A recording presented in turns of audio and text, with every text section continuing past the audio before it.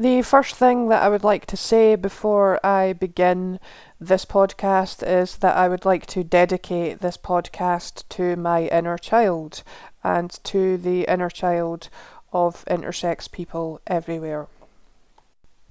Hi there, and welcome once again to the Intersex podcast. I am Jo Roberts. Thank you for listening in to this podcast, and the topic today is Parents of Intersex People, My Perspective. Firstly, I would like to give you a very brief disclaimer.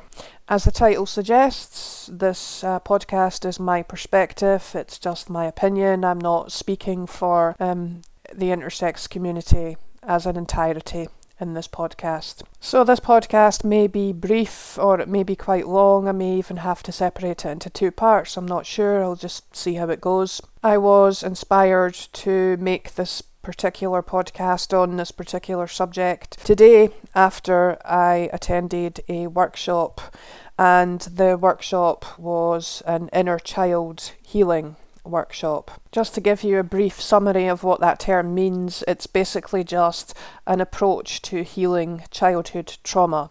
So it's like a sort of form of therapy, I guess you could say.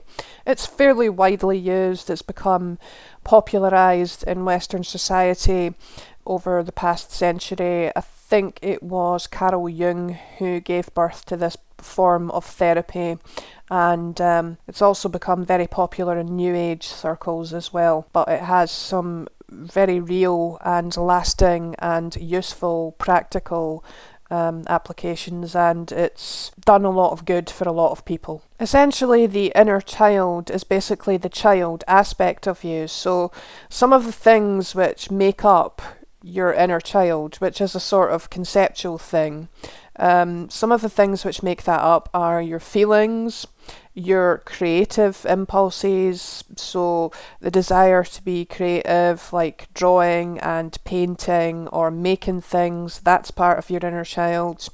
Coming up with creative or unusual ideas, because children are very good at thinking outside the box. Playful things like dancing, laughing, listening to music, singing, sort of laughing and joking and being sort of playful and light-hearted. All of those things make up the inner child. So within seconds of actually starting the workshop, which was done via Zoom, I began crying, and because one of the primary emotions which is dealt with in inner child work is grief, it can actually be quite a common response to inner child work that the person begins crying very soon after starting it. The first thing which began to surface, and this just happened spontaneously and naturally, was that I began to focus in on the emotional imprint associated with the run-up to me being taken into surgery for the first time to be operated on as regarding being intersex. So I have spoken about this a number of times in previous podcasts, and what actually occurred in the moments when I was being taken away from my mother to be taken into surgery is that I experienced very severe separation anxiety, which I still remember even to this day. So when I began this inner child work today, I immediately began having what you would call an emotional flashback to the moments leading up to me being taken into surgery. The term emotional flashback is associated with complex PTSD. I first encountered that term in a book called Complex PTSD From Surviving to Thriving, and complex PTSD occurs when a person has repeated exposure to traumas over and over again over a prolonged period of time, i.e. years.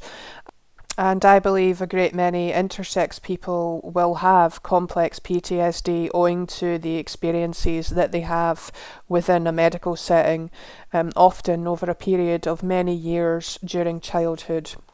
So I had this emotional flashback when I began the workshop today, and I immediately went into the emotional experience of being taken away from my mother, and the feelings that came up were very powerful, so I'm going to try and talk through them.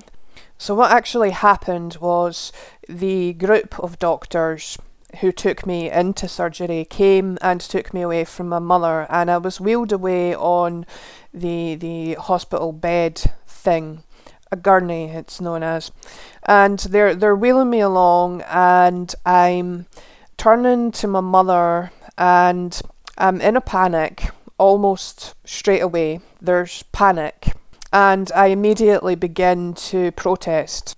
However, I wasn't listened to. So what immediately began to develop emotionally was a feeling of betrayal, because as I'm being wheeled along this hospital corridor, my mother is walking alongside me, and she's not stopping this group of strangers from taking me away from her. So I don't know who they are. I was 3 years old, probably didn't fully understand even what the concept of a doctor was as far as I was concerned. As far as my 3-year-old self was concerned, it was just a group of strangers who were taking me away from my mother. So I began shouting and screaming and telling them to not take me, and I was also lashing out physically as well. I took a very extreme reaction, which was highly synonymous with separation anxiety, which is a very severe trauma for small children if you try to separate them from their parents in a way which is done very, how can I put this, harshly or bluntly, or is otherwise not done with any finesse or tact or diplomacy or sensitivity, and this had none of those. It was done in the most crude and just unforgivable way imaginable. So I wasn't listened to, and I began to cry, and I panicked, and I was in a state of extreme distress. And the feelings which arose in that moment, and the feelings which I had a flashback to today, were feelings of betrayal, and there was also feelings of confusion because I didn't know what was happening and didn't understand why it was happening, and I think terror. I think betrayal and terror were the two most predominant feelings which I had in those moments. I also believe that I had a sixth sense as regards to knowing what the doctors actually had in store for me as well. So this began making me think about the role of the parents of intersex people in all of this. I have had my own struggle to deal with where this is concerned, because neither of my two parents are able to understand the damage that has been done. So when you have a particular thing happens in your life at a very young age, and you are able to recall some of it, and you're able to recall how you felt when it happened, you begin to develop an understanding of how it has affected your life. There will be other intersex people who have had this experience as well. So one of the common ones is the repeated medical examinations from the waist down. Lots of intersex people can remember back to childhood having the feelings of discomfort, humiliation, shame, degradation, dehumanization. You begin to piece together how it's affected you in certain ways, and then when you look back across your life, you're able to see how it affected certain things, how it's had a knock-on effect, a domino effect, and you begin to develop an understanding of your trauma and how it has affected you. So I'm able to have actually a pretty outstanding understanding of how those events that I've just described affected me. So there was a very profound and extreme case of separation anxiety, and that has affected my attachment style over the years. So I I'm not able to form healthy, secure attachments with other human beings. My attachment style over the course of my lifetime has been severely damaged, and there's actually a mixture of attachment styles there, and many people who have been through childhood traumas experience this, and you may develop different attachment styles pertaining to different people, but what they all have in common is that none of those attachments are healthy. They're usually highly neurotic and very, very deeply insecure. Some people have a good understanding of trauma and some people don't, and the people who don't probably would do well to keep quiet on this issue. The experience that I just described had a severe, profound and long-lasting impact, and it has followed me all my life, and it's only now being addressed. So this is just one example of what can happen to a child when they are taken away from their parent at a very young age and taken into hospital to be operated on against their will. That is just one example of one trauma that an intersex person can experience in this society. There are probably dozens. So in my own instance, neither of my parents are willing to take responsibility for that trauma.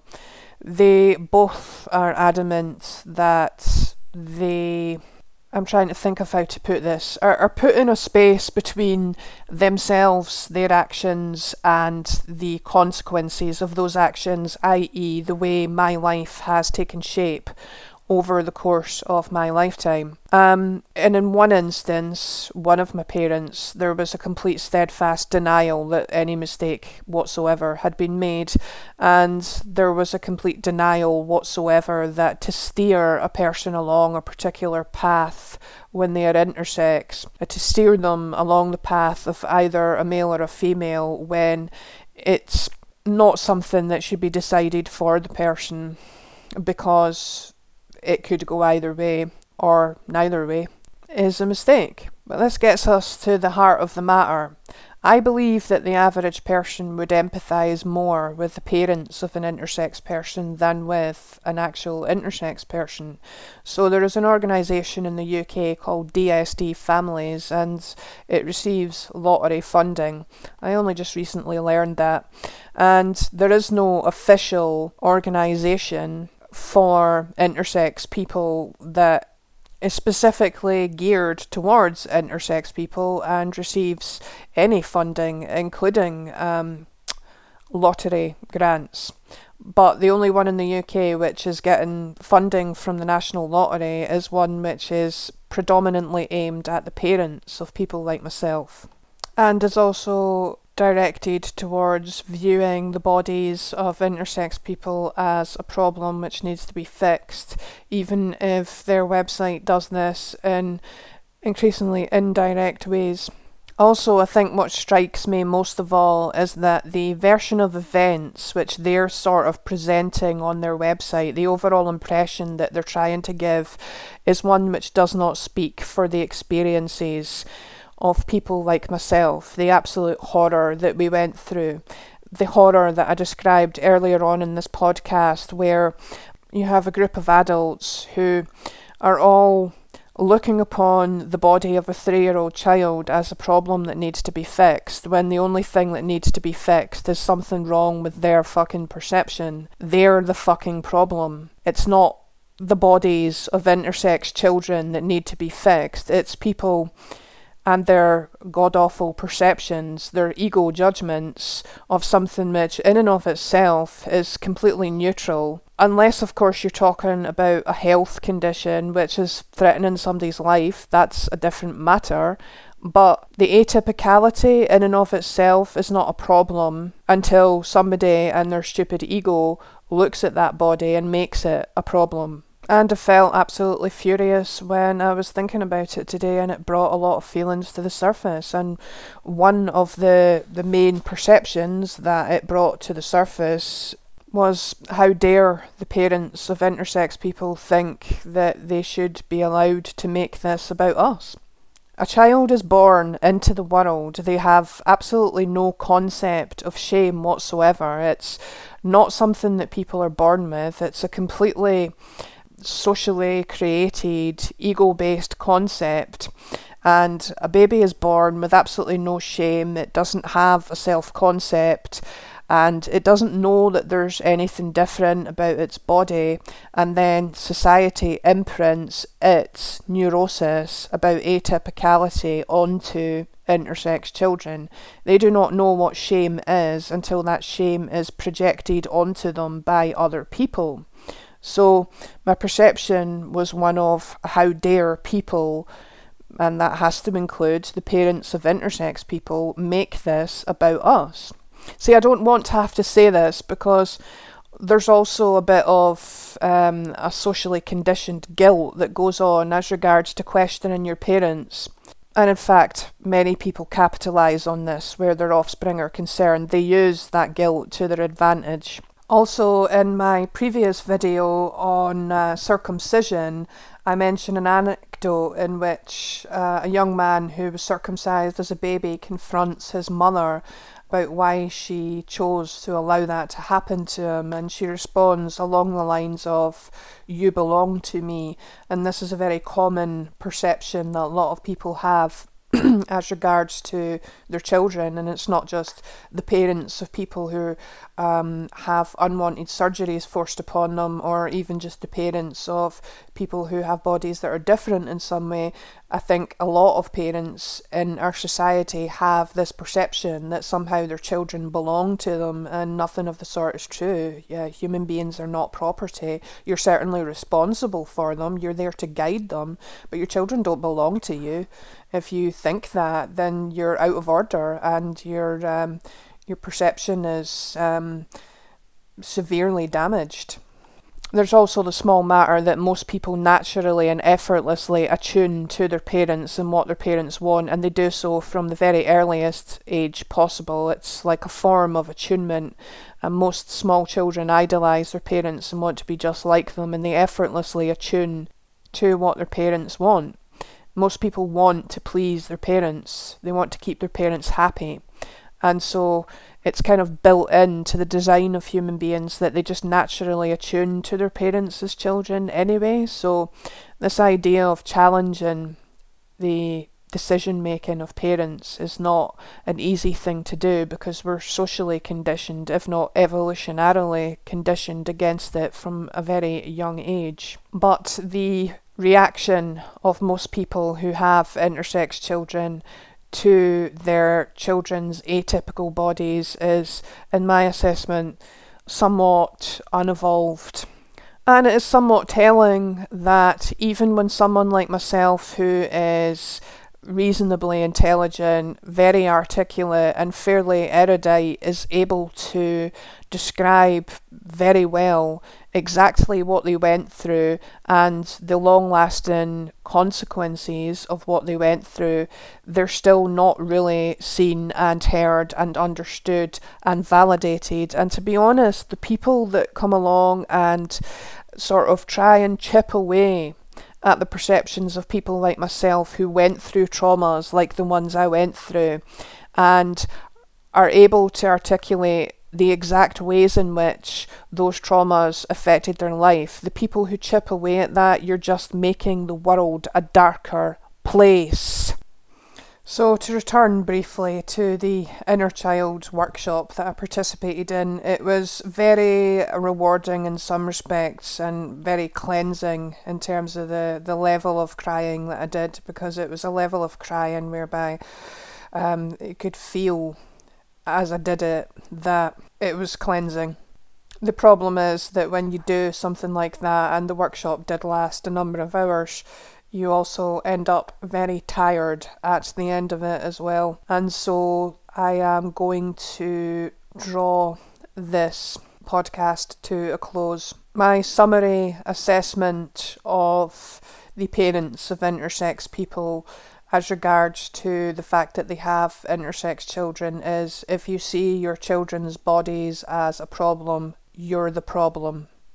In conclusion, if you are an intersex person and you are listening to this, I would recommend inner child work to you. That's always supposing you've had a lot of trauma alongside the medical profession, which in many cases is the case. But if you're one of a small number of intersex people that's had little to no involvement with the medical profession, then that's fantastic. But if you've got traumas, then inner child work, if you haven't done it already, I think is going to be very beneficial to you. And at the workshop, one of the people leading the workshop concluded the workshop with a poem which had been written about the subject. And the subject of inner child work, not intersex people. And so I am going to conclude this podcast with that very same poem, and I think it is a very profound poem. So thank you for listening to this podcast, and please tune in again. So the title of the poem is Please Hear What I'm Not Saying by Charles C. Finn. Don't be fooled by me. Don't be fooled by the face I wear, for I wear a mask, 1,000 masks, masks that I'm afraid to take off, and none of them is me. Pretending is an art that's second nature with me, but don't be fooled. For God's sake, don't be fooled. I give you the impression that I'm secure, that all is sunny and unruffled with me, within as well as without, that confidence is my name and coolness my game, that the water's calm and I'm in command, and that I need no one, but don't believe me. My surface may seem smooth, but my surface is my mask, ever varying and ever concealing. Beneath lies no complacence, beneath lies confusion and fear and aloneness, but I hide this. I don't want anybody to know it. I panic at the thought of my weakness exposed. That's why I frantically create a mask to hide behind, a nonchalant, sophisticated facade to help me pretend, to shield me from the glance that knows. But such a glance is precisely my salvation, my only hope, and I know it. That is, if it's followed by acceptance, if it's followed by love. It's the only thing that can liberate me from myself, from my own self-built prison walls, from the barriers I so painstakingly erect. It's the only thing that will assure me of what I can't assure myself, that I'm really worth something. But I don't tell you this. I don't dare to. I'm afraid to. I'm afraid your glance will not be followed by acceptance, will not be followed by love. I'm afraid you'll think less of me, that you'll laugh, and your laugh would kill me. I'm afraid that deep down I'm nothing, and that you will see this and reject me. So I play my game, my desperate pretending game, with a facade of assurance without, and a trembling child within. So begins the glittering but empty parade of masks, and my life becomes a front. I idly chatter to you in the suave tones of surface talk. I tell you everything that's really nothing, and nothing of what's everything, of what's crying within me. So when I'm going through my routine, do not be fooled by what I'm saying. Please listen carefully and try to hear what I'm not saying, what I'd like to be able to say, what for survival I need to say, but what I can't say. I don't like hiding. I don't like playing superficial, phony games. I want to stop playing them. I want to be genuine and spontaneous and me, but you've got to help me. You've got to hold out your hand, even when that's the last thing I seem to want. Only you can wipe away from my eyes the blank stare of the breathing dead. Only you can call me into aliveness.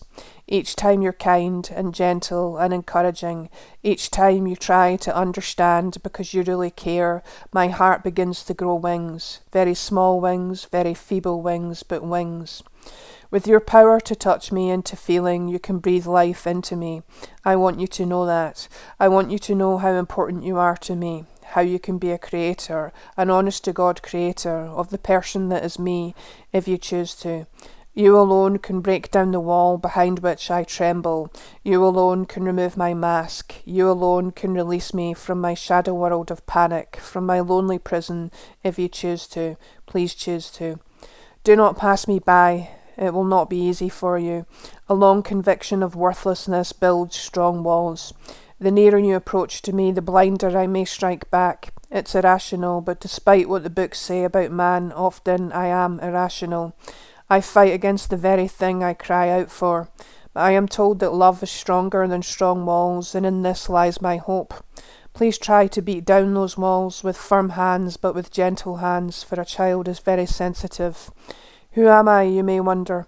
I am someone you know very well, for I am every man you meet, and I am every woman you meet.